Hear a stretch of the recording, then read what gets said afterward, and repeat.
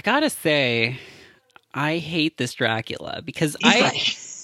I talked about Dracula from the movie Dracula Reborn, Dracula 2, something.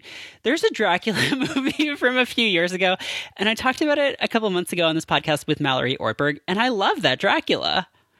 That's a Dracula I can get into. This Dracula, I hate him. He sucks. Like, And they made 2 more games in this series where he like kills his son and then he's like, "You're Alucard now." Oh my god! I guess he did have a kid, huh? He had a kid named Trevor, and he kills him and makes him Alucard. Great. And I hate this Alucard. I hate this whole thing. They were like, "What if Castlevania was about buff guys?" And it's like, no, you got it. You did it wrong. It's not. That's not what it is.